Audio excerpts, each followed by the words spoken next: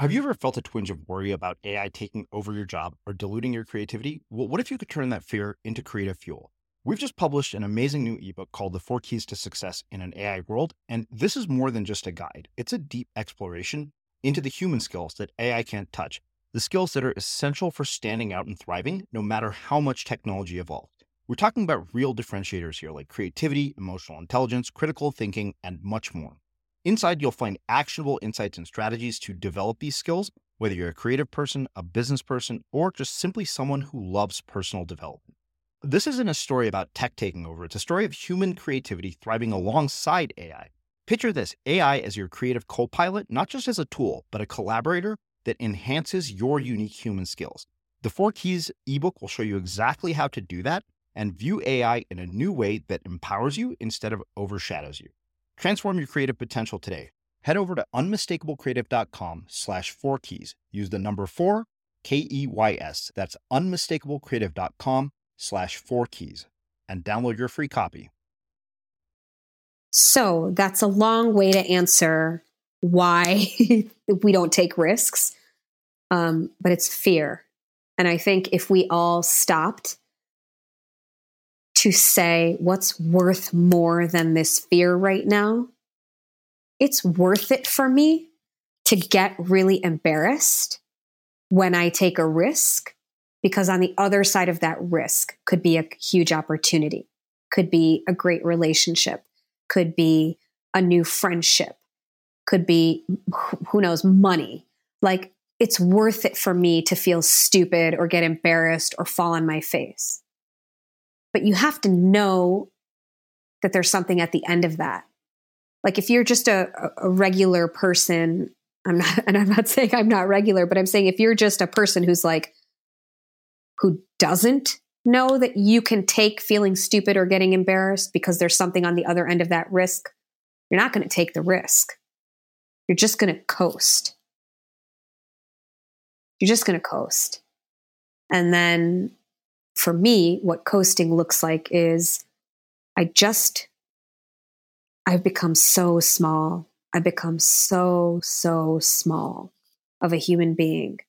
And I cannot think, the visual that I have of myself right now when I am not in feeling open and feeling this way is a shriveled little raisin, a brown little raisin. And I just don't want to live life like a little raisin. I want to live it, one of my clients said, like a plump little date. I'm Srini Rao, and this is the Unmistakable Creative Podcast, where you get a window into the stories and insights of the most innovative and creative minds who've started movements, built thriving businesses, written best-selling books, and created insanely interesting art. For more, check out our 500-episode archive at unmistakablecreative.com.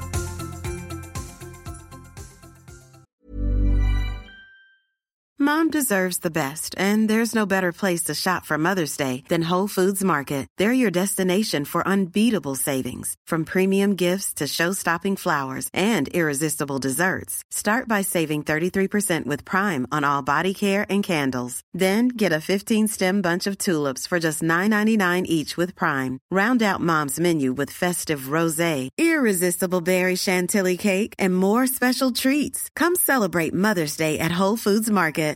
One size fits all seemed like a good idea for clothes. Nice dress. It's a t-shirt. Until you tried it on. Same goes for your healthcare. That's why United Healthcare offers a variety of flexible, budget-friendly coverage for medical, vision, dental, and more.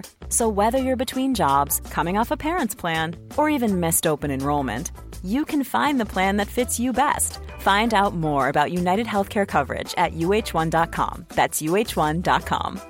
Life is full of awesome what-ifs, and some not so much, like unexpected medical costs. That's why United Healthcare provides Health Protector Guard fixed indemnity insurance plans to supplement your primary plan and help manage out-of-pocket costs. Learn more at uh1.com. Many of us have those stubborn pounds that seem impossible to lose, no matter how good we eat or how hard we work out. My solution is PlushCare. PlushCare is a leading telehealth provider with doctors who are there for you day and night to partner with you in your weight loss journey. They can prescribe FDA-approved weight loss medications like Wegovy and Zepbound for those who qualify. Plus, they accept most insurance plans. To get started, visit plushcare.com/weightloss. That's plushcare.com/weightloss. Millions of people have lost weight with personalized plans from Noom. Like Evan, who can't stand salads and still lost 50 pounds. Salads generally for most people are the easy button, right? For me, that wasn't an option. I never really was a salad guy. That's just not who I am. But Noom worked for me. Get your personalized plan today at Noom.com. Real Noom user compensated to provide their story. In 4 weeks, the typical Noom user can expect to lose 1 to 2 pounds per week. Individual results may vary. As creators, we're always on the move. Whether it's a live podcast event, a pop-up shop, or a workshop, we're constantly interacting with community, and that's where Tap to Pay on iPhone and Stripe comes in. Imagine this. You're at a live event, a listener loves your merch, or a participant wants to sign up for your course on the spot. With Tap to Pay on iPhone and Stripe, you can accept their payments right there and then, right from your iPhone, so there's no extra hardware or no delays. Total game changer. It's not just for creators. Any business owner can do this. It's about making transactions smoother and much more personal, growing your business in your way. We've been using Stripe for our products and courses for a long time, and now with Tap to Pay on iPhone, you can take your business to the next level too. So visit stripe.com/tapiphone to learn more. Remember, folks, with Tap to Pay on iPhone and Stripe, your business is always at your fingertips. Ishita, welcome to the Unmistakable Creative. Thanks so much for taking the time to join us. Oh, so happy to be here. Thank you. Yeah, well, it is a long time coming. You have been referred to us by many friends, like Sarah Peck, who's a former guest here on the Unmistakable Creative, which says a whole hell of a lot about you and everything that you're up to. But before we get into what it is that you do, I want to ask you a question that I kind of know the answer to because I read the About page on your website. But Oh, God. that is, what birth order were you and what impact did that end up having on your life and the choices that you've made with your life? Oh, birth order. That's so interesting that you asked that. I'm a middle child in the sense that I'm a twin. So I have a twin sister. She's 1 minute older than me. She uses that like 10 years though. She's definitely the older sister. And I mean, it's really, really true. I am wholeheartedly the younger sister in this bunch. And how did it affect me? I think it affects every last part of my life. We're very different. I'm a very big risk taker. And I have a huge penchant for like uncertainty and taking risks and doing things a non-traditional way, which I've had since I was a kid. I don't know if that comes from, I think middle kids tend to have, well, you're in the middle, right? You're constantly trying to figure out like your place. And for my entire life, she was very much like the protector of me. So I think that gave me a lot of space to basically grow my own personality, which is this kind of exploring person. What's out there for me? I have asked kind of bigger questions of myself since I was a kid, like literally, like, what am I here for? It also made me, I have a younger brother who's 28. He's 8 years younger. So I was definitely like a protector of him. We both were. So I think I straddle the world of like, you know, being this person that feels free enough to go and do the things I want to do. But then I do also have this sense of like, wow, I'm really in this family. We're very close. I have my brother who's definitely sort of looking up to us and looking at what we're doing and how we're behaving and how we're living life. Srini, there's a whole Pandora's box here, you know, like about, you know, my relationship with my sister and I and how being a twin has like affected my life as a kid, but then also as an adult in us trying to figure out like who we are as adults, being close as twins, but also being very different. So yeah, I think it's affected me in both good and bad ways. And I'm happy to get into both. Yeah, I would love to hear actually, but there's no way I was going to when you knew it. Box, I'm like, yeah, let's keep going. There's a couple things I wonder. So when you say middle child, is the other twin the oldest or is there another sibling? So there's three of us. There's myself, there's my twin sister, and then I have we have a younger brother. Got it. So, and he is 8 years younger than both my sister and I, and she is 1 minute older. Wow. So we are the classic two people growing up in the exact same environment and responding completely differently. We could not be more different. She's a psychiatrist, an addiction psychiatrist in like the traditional medical sense. She's sort of very straight-laced. She likes systems. Security is a big value for her. I am the opposite. I'm saying a million ums. Now I'm hearing it all, but I am literally the exact opposite. I require some structure, but I am always seeking like the outer edges of what feels risky. And for whatever reason, I definitely did pursue medicine. I was groomed that way. Both my parents are doctors. My mom is a pediatric neurologist, and she said, I have a practice for you. Don't worry about it. When you ultimately become a doctor or finish medical school, what have you, you can take over this practice. And I feel really grateful because that's a cool thing to have, it's a cool path. And at the same time, there was something inside of me that was super uncomfortable with just looking at the options that I had in front of me and saying, yes, let me take that route. I didn't know any better, so I did take that route for a few years. So I had to prove to myself that I could get into medical school, to which I did by taking 3 years and taking that godforsaken test, doing worse each time, the MCAT. And ultimately, though, I think what got me in was after I finally took that MCAT and I said, listen, I'm just not doing any better on this exam.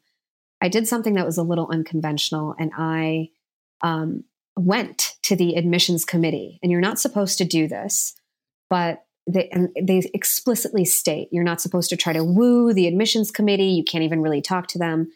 And I said, F that. I need to have a meeting with this admissions director. I don't know how much, weight she pulls in this whole thing, but I want to meet her. I want to talk to someone face to face. And so I just did. I randomly stalked this admissions counselor, committee person. And I just went in one day and I just followed her to her office and I brought donuts. And I said, listen, Kathy, I'm here. I'm applying to this thing, but I just want to talk to you. And we ended up having a really cool conversation. I mean, we talked about things like, I don't even know, like fair trade and the outfit she was wearing, and just had a little chit chat. And that was fine. It's not like I got in that same day, but I left feeling like, okay, at least I've shown someone who I really am. I'm not just this whack ass test score. Oh, sorry, I'm cussing. Fine. Okay. And so, a week or two later, I ended up getting an admissions letter to get into that med school, which was Michigan State University. And I thought to myself, this is so interesting. Like, what? Why did I get in now? And it was just a testament to me. It was like a little notch on this little belt that I had of questions of life. Like, what is possible? And something that I learned that day was just things are not always as they seem. Systems are there. Rules are there. Everybody tells you not to do something. But what's the harm? I didn't kill anyone by going to do this. And I did it. And here, I ended up getting in. I don't know if I can correlate it exactly, but I really do feel like sometimes things are there and sometimes you can break the rules and it's okay. And so it was just like a little thing for me to say, things aren't as they seem, so just trust yourself. So I just sat on that acceptance for a year, because then I got scared. I was like, shit, now I got in. Now what do I do? And then I did a bunch of different things. I taught, what did I do? I taught English to immigrants, which I really loved. I worked with kids that had autism, and I really learned from that I'm really great with kids, but that I really like short-term results also. Like with kids that have autism, you tend to see progress after 3 months or 6 months or 9 months, because it takes time to build in that habit. And so I think knowing what you don't want or what you don't like is just as important as knowing what you do like. And so I learned things about myself by exploring different things. I taught art to kids after school. I ran an after school program in parts of Detroit that were underserved. And it was like a startup culture. And so I had a lot of responsibility. I took care of one of my aunts who my dad has a sister who is mentally and physically handicapped. She's lived with us for as long as I can remember, like 25 years at the time. And if there's anything that also has really defined who I am and like my internal constitution, it's Rani Auntie, who's my dad's sister. It's her living with us for like as long as I can remember as a kid.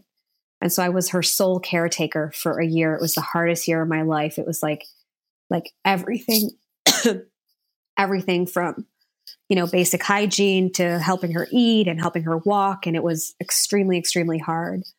And so I gave myself a variety of experiences during that year where I deferred med school. And now I've totally forgotten my thread or what your question even was. So please direct me. I think you're right on the right track. I think what is interesting to me about this is, despite being the child of two Indian parents and having a sister who turned out very differently in the same environment, something that I relate to more than you could possibly imagine, given that my sister is a doctor as well. I wonder, what is it about you think that just instilled this sort of risk-taking capacity, despite the fact that you were in this environment? Meaning, how in the world, despite the environment, did you end up, where you're at? And also, what are the kinds of things your parents told you about your career choices in your life while you're growing up? Wow. Those are good questions. I'll disclaimer the shit out of this before I say it. I'm extremely grateful for my parents. They paid for college for me, it gave me a lot of freedom of choice. I think part of my risk taking comes from the fact that I didn't have to figure out how to survive and get a job and pay for school and do all of the things that a lot of people do have to do in their families. And so I had that freedom and I'm tremendously grateful to it. I think that's one real post that I can stand on to say why I ended up where I am. And the other side of that coin is that I wasn't presented with anything. I was only presented with, like, why the hell are you not taking this admissions to medical school? Like, the fact that I deferred drove people insane. And when I actually relinquished my acceptance, they just could not understand it. It was like I had done, I don't know what.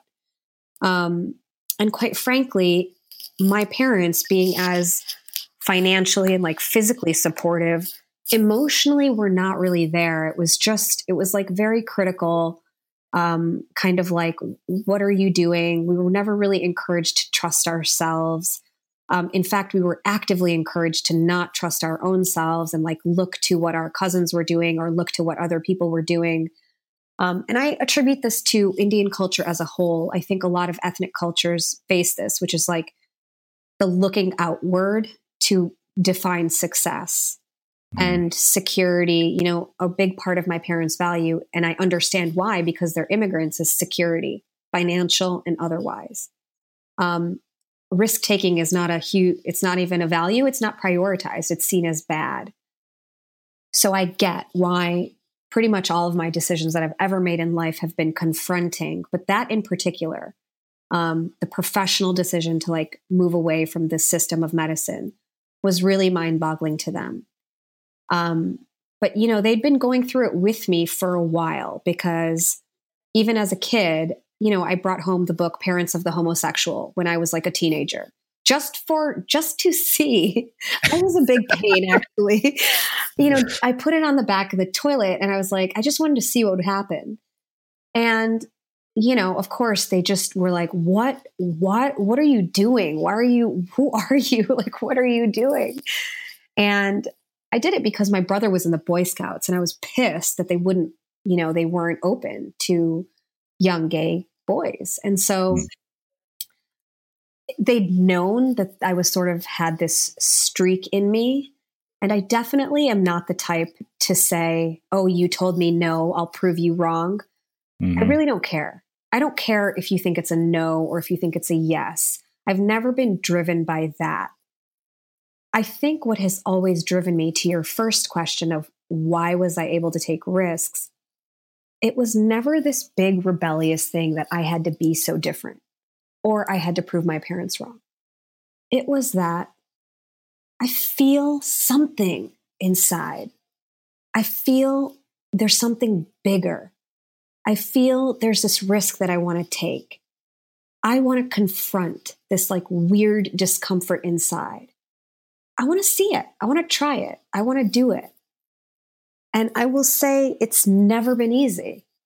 It's always been a big, big battle with my biggest battle, I will say, in my entire life, throughout my entire life, has been being myself and also being in my family. Professionally, personally, everything, it's still my biggest question. And I've discovered ways of like figuring it out, and I have tools to manage, and I've had many conversations with my parents about our relationship. But I will say 25 years, that's been the question. How can I be myself, my real self, pursue what I feel is important in my life and still be a functioning, harmonious contribution to my family? It's driven a lot of the work that I do. It's driven a lot of how I've pursued that work.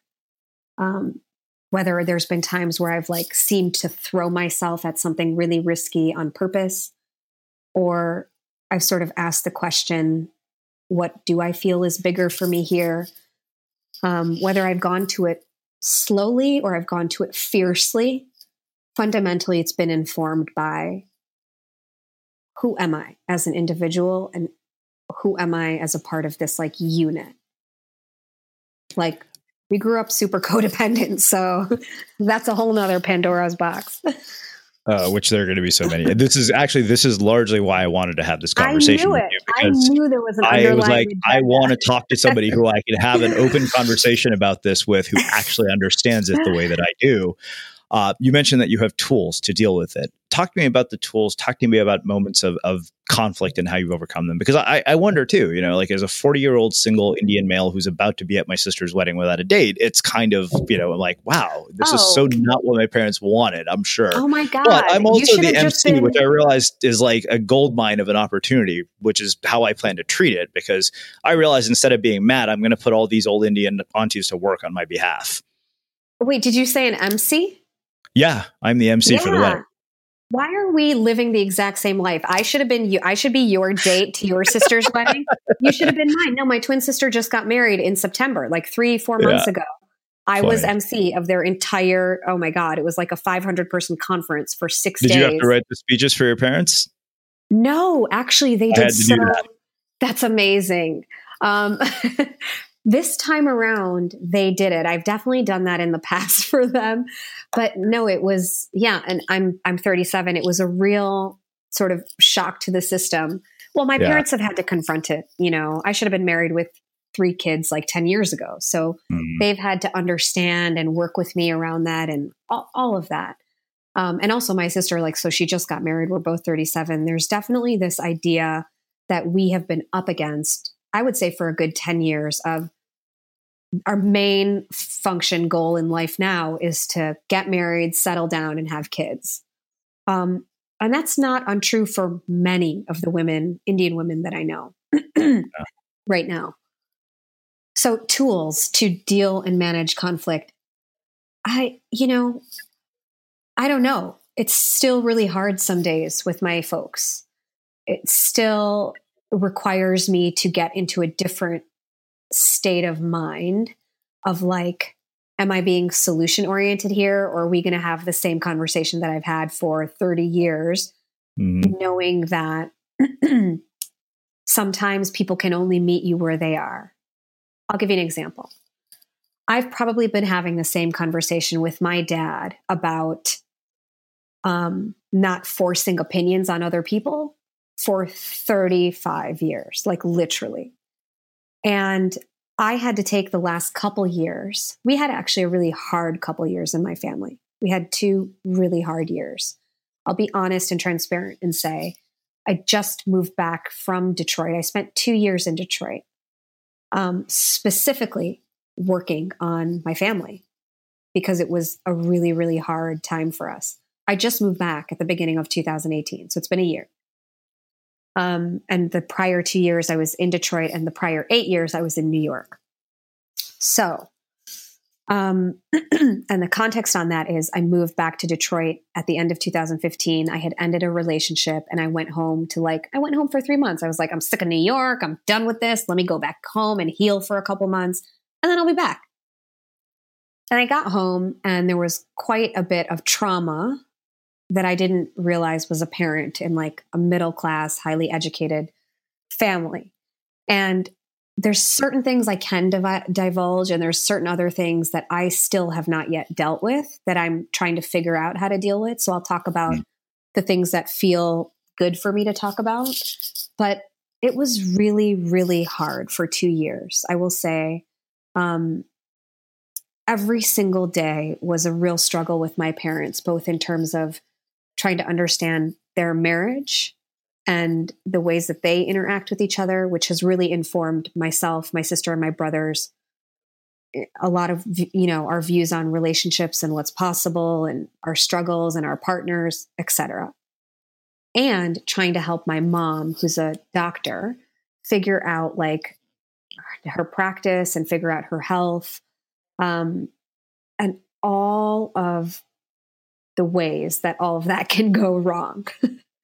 Like for 2 years, I spent a lot of time trying and pushing to create harmony and figure out, I'll put it in quotes, family issues, to not much avail.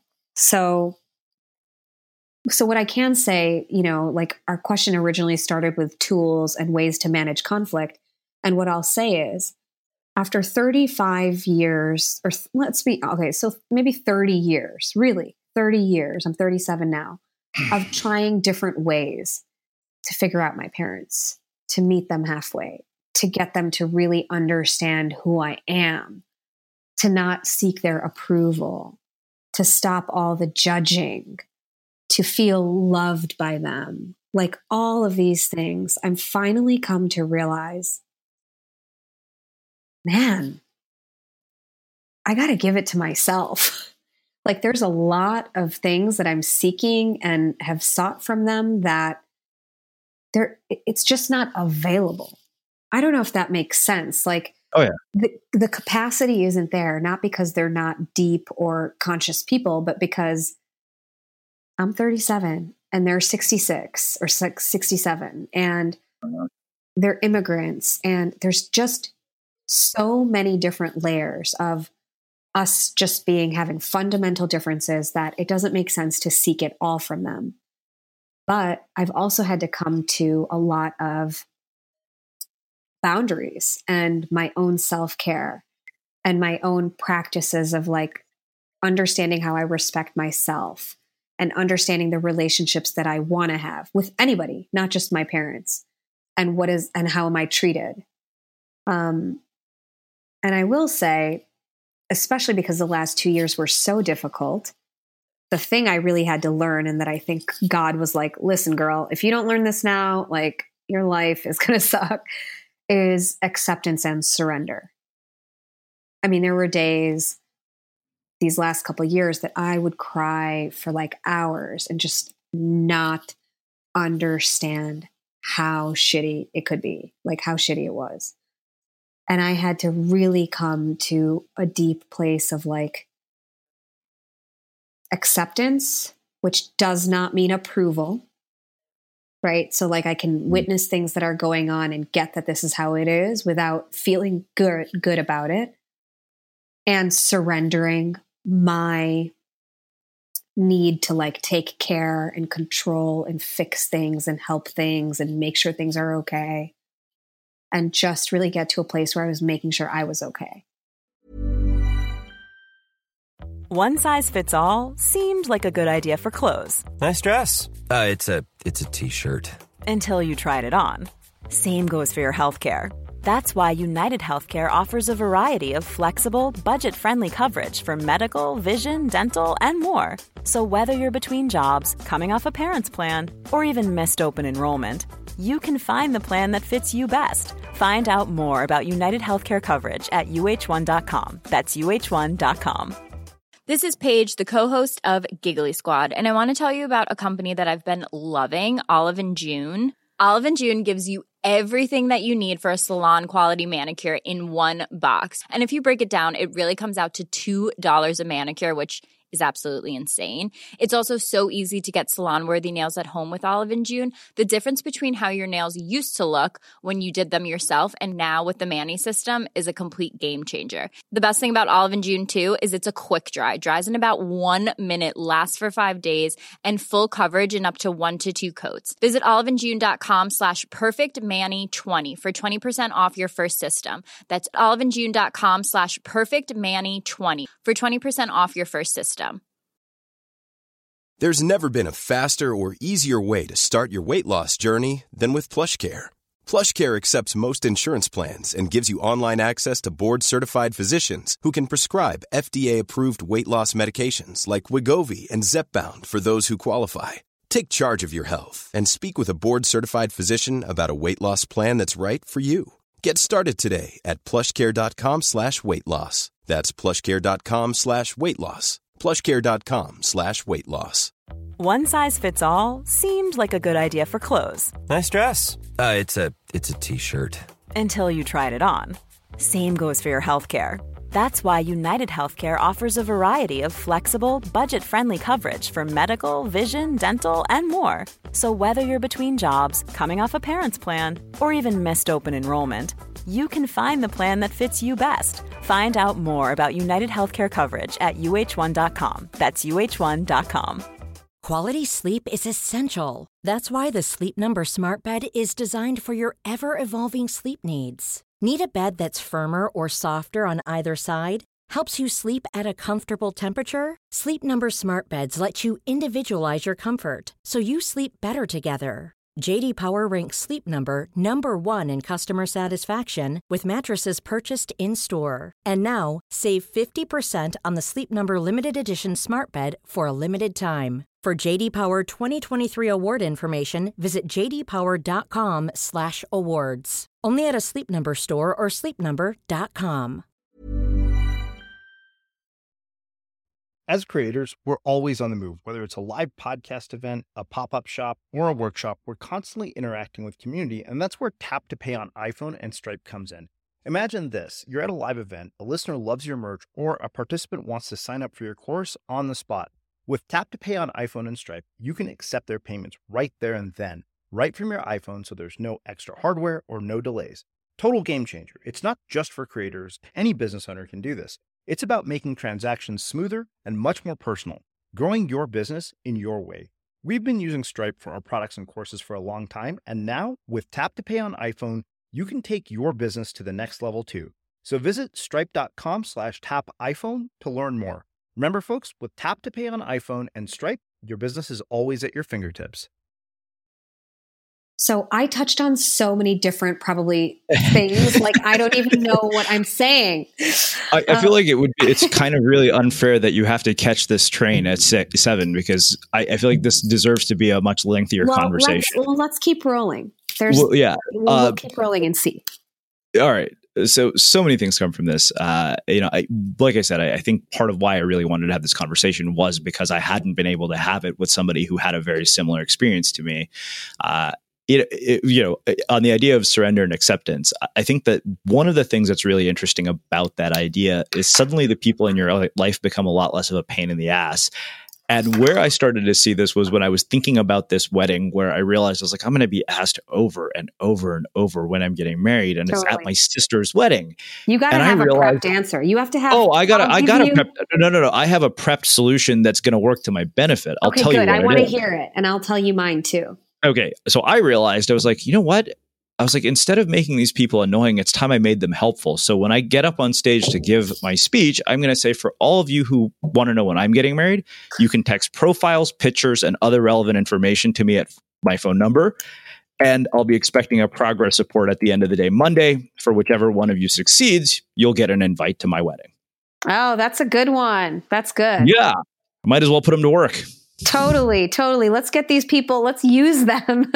Exactly. If you have a qualified sales force who's expressed interest in a job, it would be stupid not to hire them. Expressed interest, they would happily do it. They would spend their whole day doing it. Exactly. So why worry about this when I can have an army of people doing my bidding for me? Yes, I agree. I think you should set up a Shadi.com profile too. And I think they should be doing all the vetting for you.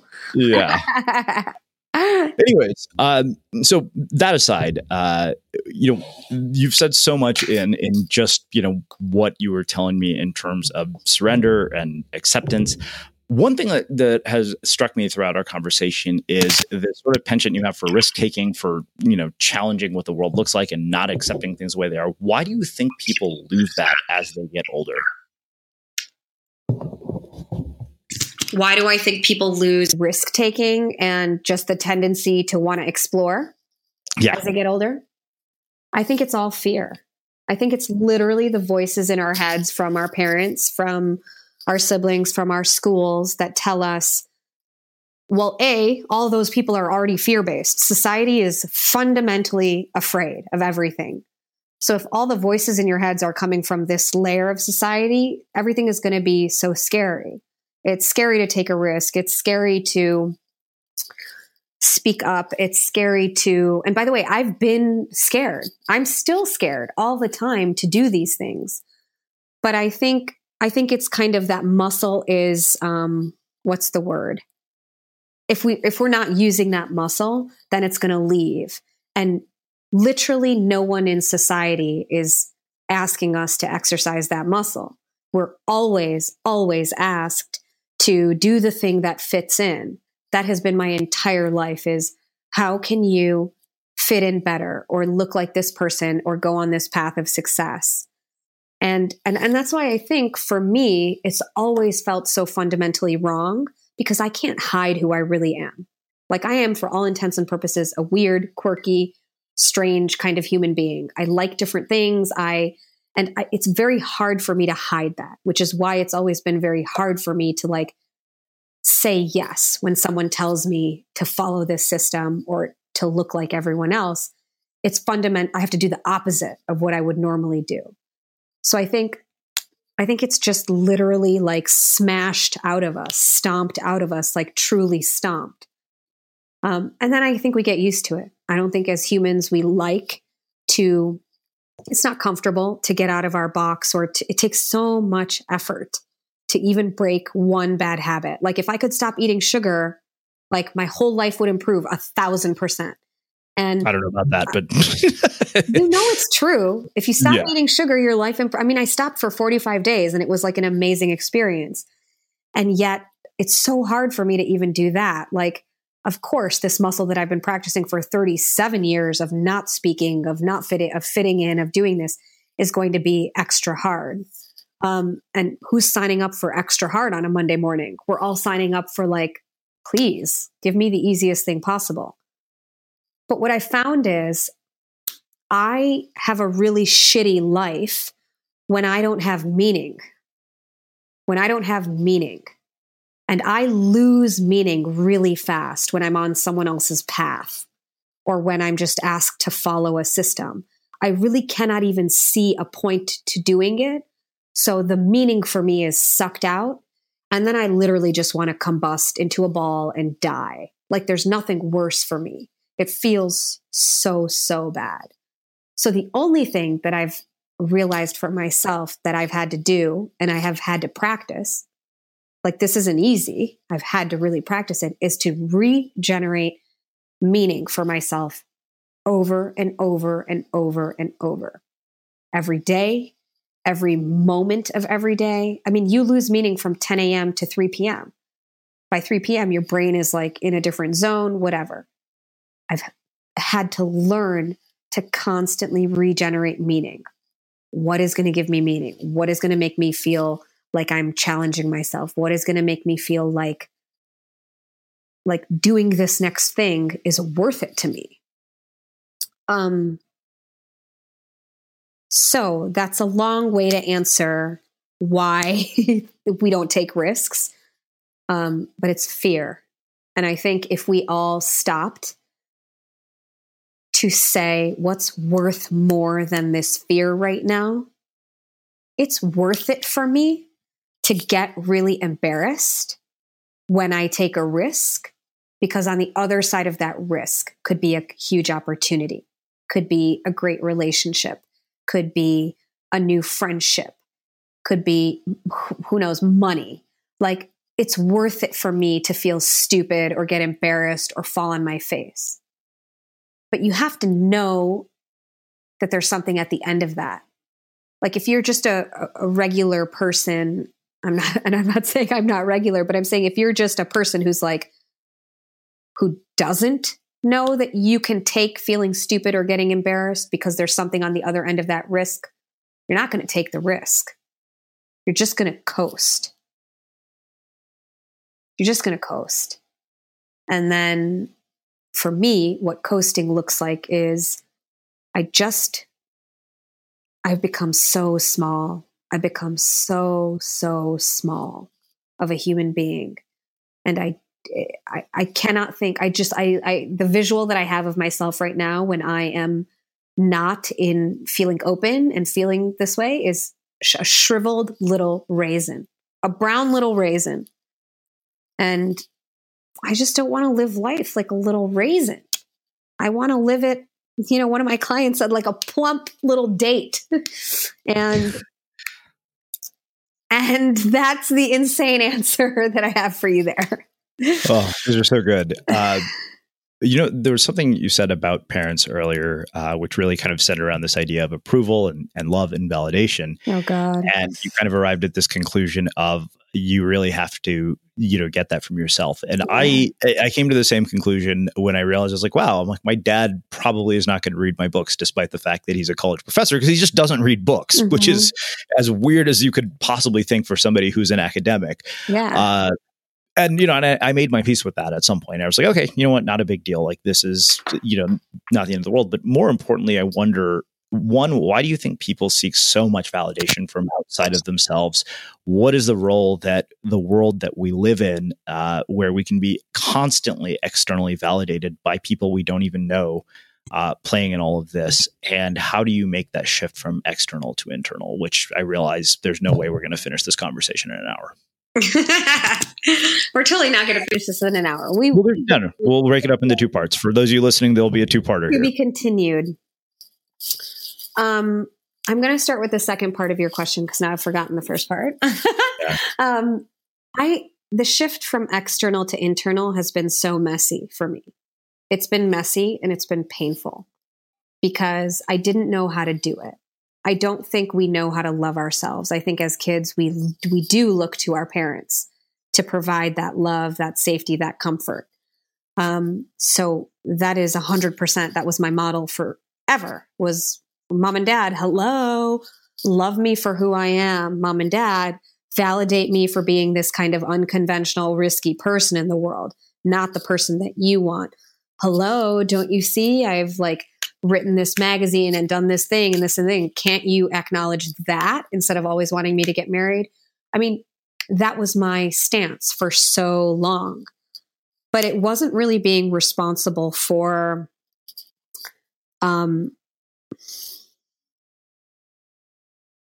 I don't know what it wasn't being responsible for, but it wasn't the full picture is what I can say. I actually did. I hired a self-love coach for 2 years, straight up and down. She's amazing.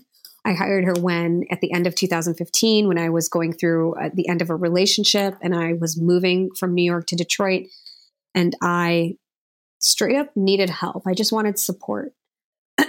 And Renee is her name, is the queen of self-love. And self-love sounds like the cheesiest thing ever, but I will say it's not a soft skill at all. It's the hardest skill. It's a hard motherfucking skill. And it is the foundation now of my business, all my risk taking, every professional thing I do, every relationship, romantic relationship that I'm in. It is the foundation of everything, even my family relationships. But that road has looked super ugly. I mean, I don't think I've cried more than I've cried in the last 3 years. Like, I have lived inside of tears. And I'm not saying that like, oh, feel bad. I'm saying that because that is the honest to goodness truth, is that the journey is tough, even when things look good. And I think having help for that is important.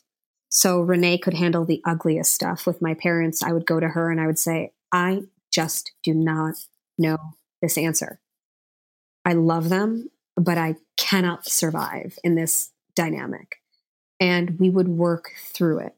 And if your lens is self-love, you begin to take more responsibility. I think that's what I was trying to get at before, is you start taking responsibility for understanding and learning how your own world can give you what you need without it coming from the people that you think it needs to come from, be that husband, wife, mom, dad, sibling, whatever. And I never understood that. I knew it. I've always had a high degree of belief in myself and a belief in God, for real. I really do have a strong faith, and that's really helped me. But that self-love journey was step by step, screwing it up, not setting a boundary, pulling back and like realizing what I needed. Like, let's say a conversation with my mom or my dad, and being like, never doing that again. You know, I'll tell you one interesting thing is whenever I start feeling bad, sad, lonely, uncomfortable, you know, the first person I want to call is my mom. And that's been true forever. But what I've had to learn in like the last 3-4 years is I actually don't get what I need from my mom. And not in like a bad way. She's not providing for me. My mom loves me like, whoa, I know she does. But I've had to learn how to source myself, because the kind of love that I want, that sort of unconditional, like what it does feel like is my grandmother's love. So my grandmother was the one person in my life who I was like obsessed with since I was little. And you know, there's people who you're in relationships and family relationships with where you know they love you. But then there's relationships where you feel loved. And that relationship with my grandmother is sort of the totem, or whatever that word is, that I hold up to like how I want to feel when I feel loved. And I just tried to give myself that kind of love. And it was messy. I had to learn how to do that. Like every single time I had to talk to myself. I had to talk to the little girl inside that had like a lot of anger and a lot of grief and a lot of straight up rage. I wanted to deck my family and my parents for most of my life. And I remember we were on a family vacation to Puerto Rico 3 years ago. So it was at the height of like, you know, not really great times. And I remember we were on, it was like a boat, or it was, I don't know, I don't remember exactly where we were, but I had to excuse myself because I was getting really uncomfortable with the dynamics that were happening, super codependent dynamics. And I had to like take myself away and talk to my inner child. Sounds like the cheesiest thing on the planet. And it's like so powerful for me. And I was like, listen, I'm here for you. I know what you need, because I do know what I need. You know what you need. I think we all know what we need in some ways. It's just, we've been looking for it from all these other people and like their versions of what that love looks like. And so I just would have conversations with myself. I journaled like crazy. I mean, I've always journaled, but the last few years has really revealed a lot of like helpful things in my journaling. Setting boundaries is huge with self-love for me, because I'm a classic overgiver, especially when it comes to my family. Like I will just give of myself, like even with my sister's wedding. Like I spent 3 months out of my whole life, like not even really working, preparing for this wedding, you know? And if she's getting married on September 2nd, my dad's like, okay, so you'll come home August 2nd.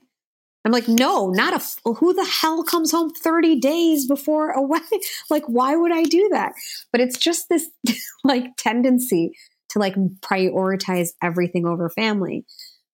And, I've always felt weird when people say like, oh, like, what's the most important thing in your life? Like family and friends, and then my work and this. And my answer, when I want to say family, and I love my family, I don't think I could survive without my family, truly. But my answer has always felt wrong. I've always said for other people, I've always written family, and it's felt wrong because what's actually real is myself. It's myself first. And people sometimes don't get that. I'm definitely seen in some ways as like weird or selfish or whatever. But the people that know me and that are closest to me, like my parents or my siblings, they sort of get it now. My siblings definitely do. But it's been a journey. It's been a total journey. And it's like 2 steps forward, 1 step back. And right now we're in a good holding ground because I also think when you move away, there's obviously less, like being in Detroit was definitely like an incubator, because I was there. But right now we're in a good space because I'm setting boundaries and because I'm really aware of self-love thing. But it's always 2 steps forward and 1 step back. I think it will be pretty much for the rest of my life. And, as I keep working and managing my tools. So I think that you teed up my next question kind of perfectly, because you have mentioned boundaries over and over and over throughout our conversation. Yeah. And the reason it struck me in particular was I was having actually a dinner with one of our podcast listeners in India when I was there recently. And we were talking about relationships, and I talked about the dating coaches I'd hired and the therapists I'd seen and all the sort of work that I had done. And she said, from all these people that you've interviewed, the books that you've read, dating coaches and therapy, what's the most important thing you've learned about relationships? Mm-hmm. And in that moment, until that moment, I didn't know what it was. And I said, you know what? I said, now that you've asked me, I know what it is. It is a lack of boundaries. Mm-hmm. That is the common pattern between every relationship that's been a complete disaster, because of the fact that I was raised in a situation where we were taught that it wasn't okay to have boundaries. Right. And I really wonder, how you go from being a person who didn't have boundaries to one who does. That's such a crazy question. I don't think I'm a person who has rock solid boundaries even right now. There's a wonderful woman named Melody Beattie, Beattie.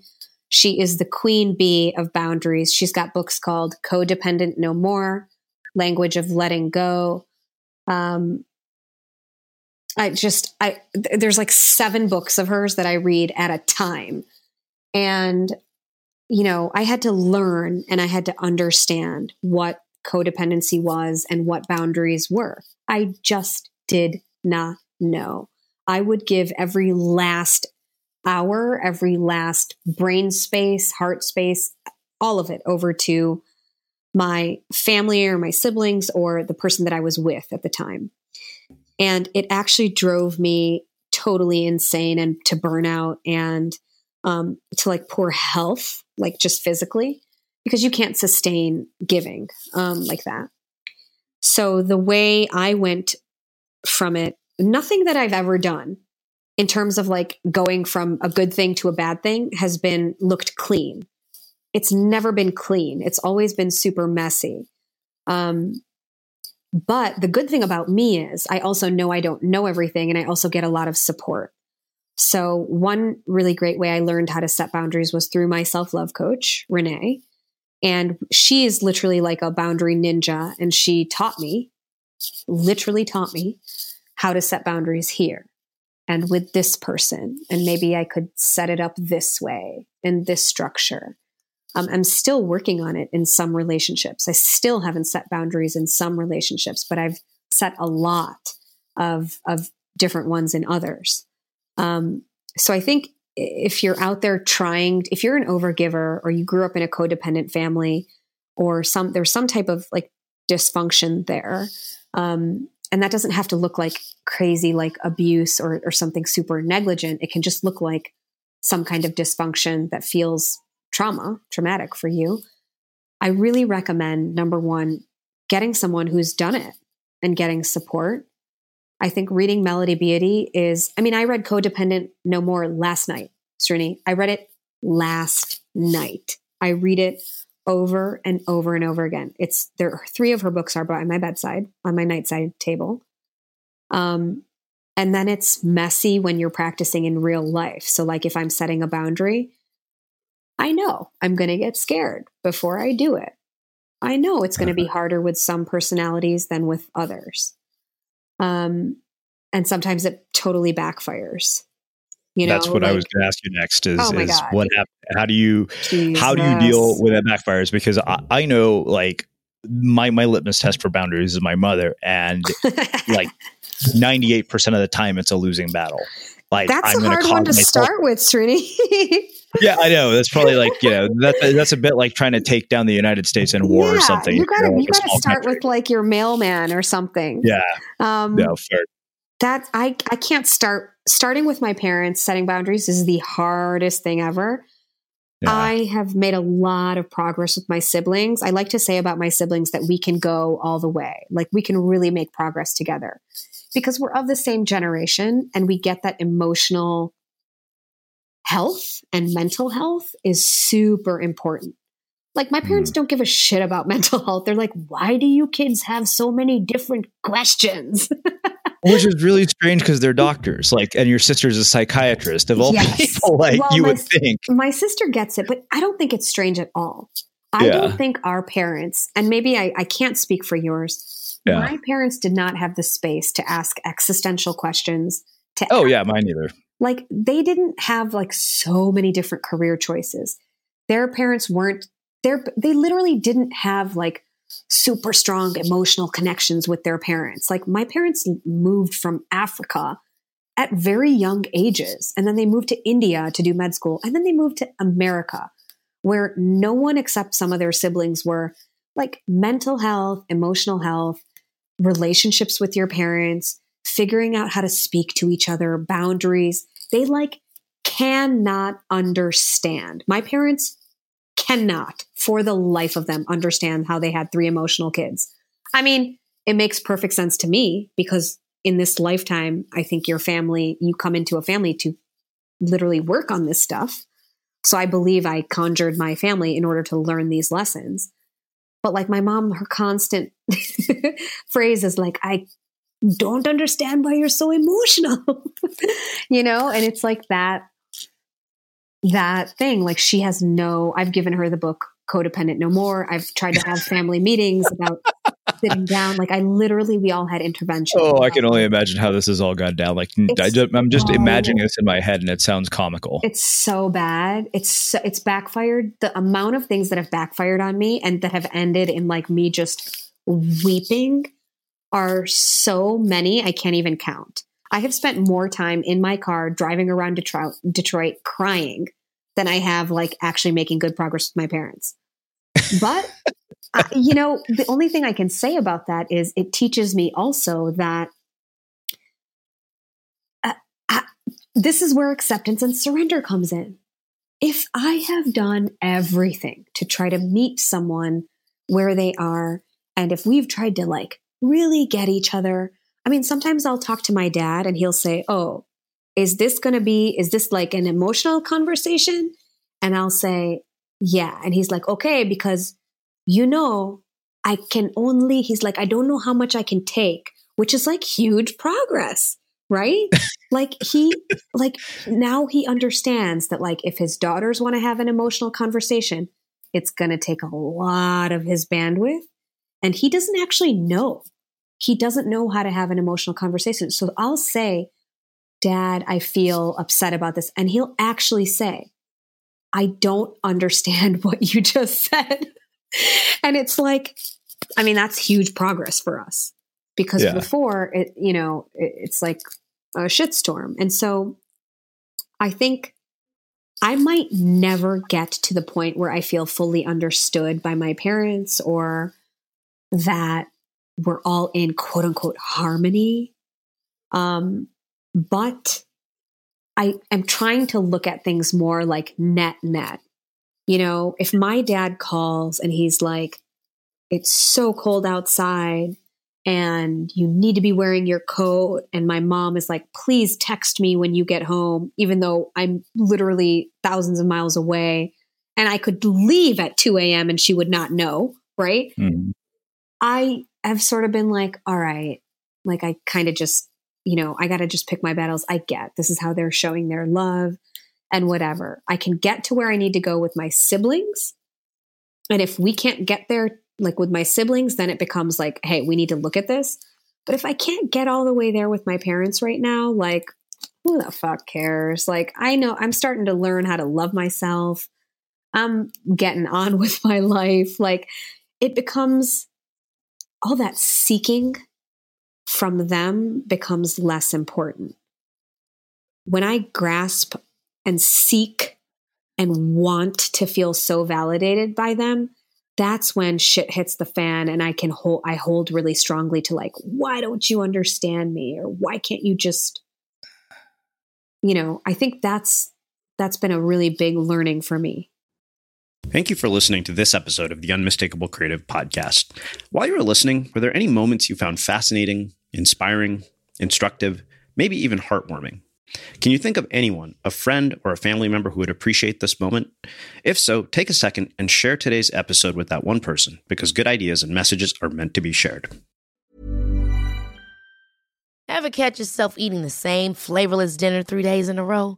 Dreaming of something better? Well, HelloFresh is your guilt-free dream come true, baby. It's me, Keke Palmer. Let's wake up those taste buds with hot, juicy pecan-crusted chicken or garlic butter shrimp scampi. Hello Fresh. Stop dreaming of all the delicious possibilities and dig in at HelloFresh.com. Let's get this dinner party started.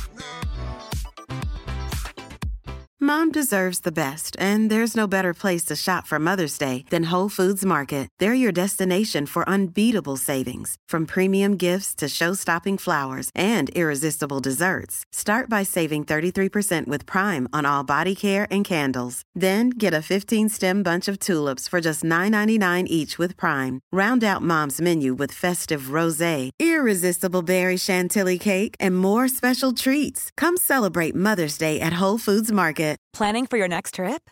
Elevate your travel style with Quince. Quince has all the jet-setting essentials you'll want for your next getaway, like European linen, premium luggage options, buttery soft Italian leather bags, and so much more. And is all priced at 50 to 80% less than similar brands.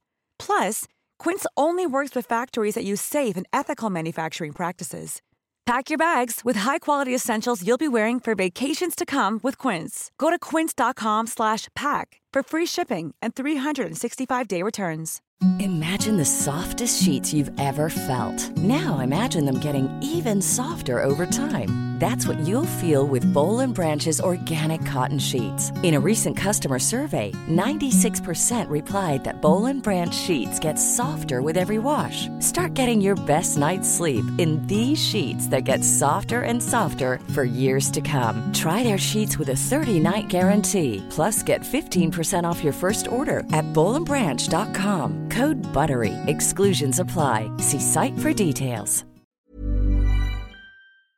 Have you ever felt a twinge of worry about AI taking over your job or diluting your creativity? Well, what if you could turn that fear into creative fuel? We've just published an amazing new ebook called The 4 Keys to Success in an AI World, and this is more than just a guide. It's a deep exploration into the human skills that AI can't touch, the skills that are essential for standing out and thriving, no matter how much technology evolves. We're talking about real differentiators here, like creativity, emotional intelligence, critical thinking, and much more. Inside, you'll find actionable insights and strategies to develop these skills, whether you're a creative person, a business person, or just simply someone who loves personal development. This isn't a story about tech taking over. It's a story of human creativity thriving alongside AI. Picture this, AI as your creative co-pilot, not just as a tool, but a collaborator that enhances your unique human skills. The 4 Keys ebook will show you exactly how to do that and view AI in a new way that empowers you instead of overshadows you. Transform your creative potential today. Head over to unmistakablecreative.com/4keys. Use the number 4, Keys. That's unmistakablecreative.com/4keys and download your free copy.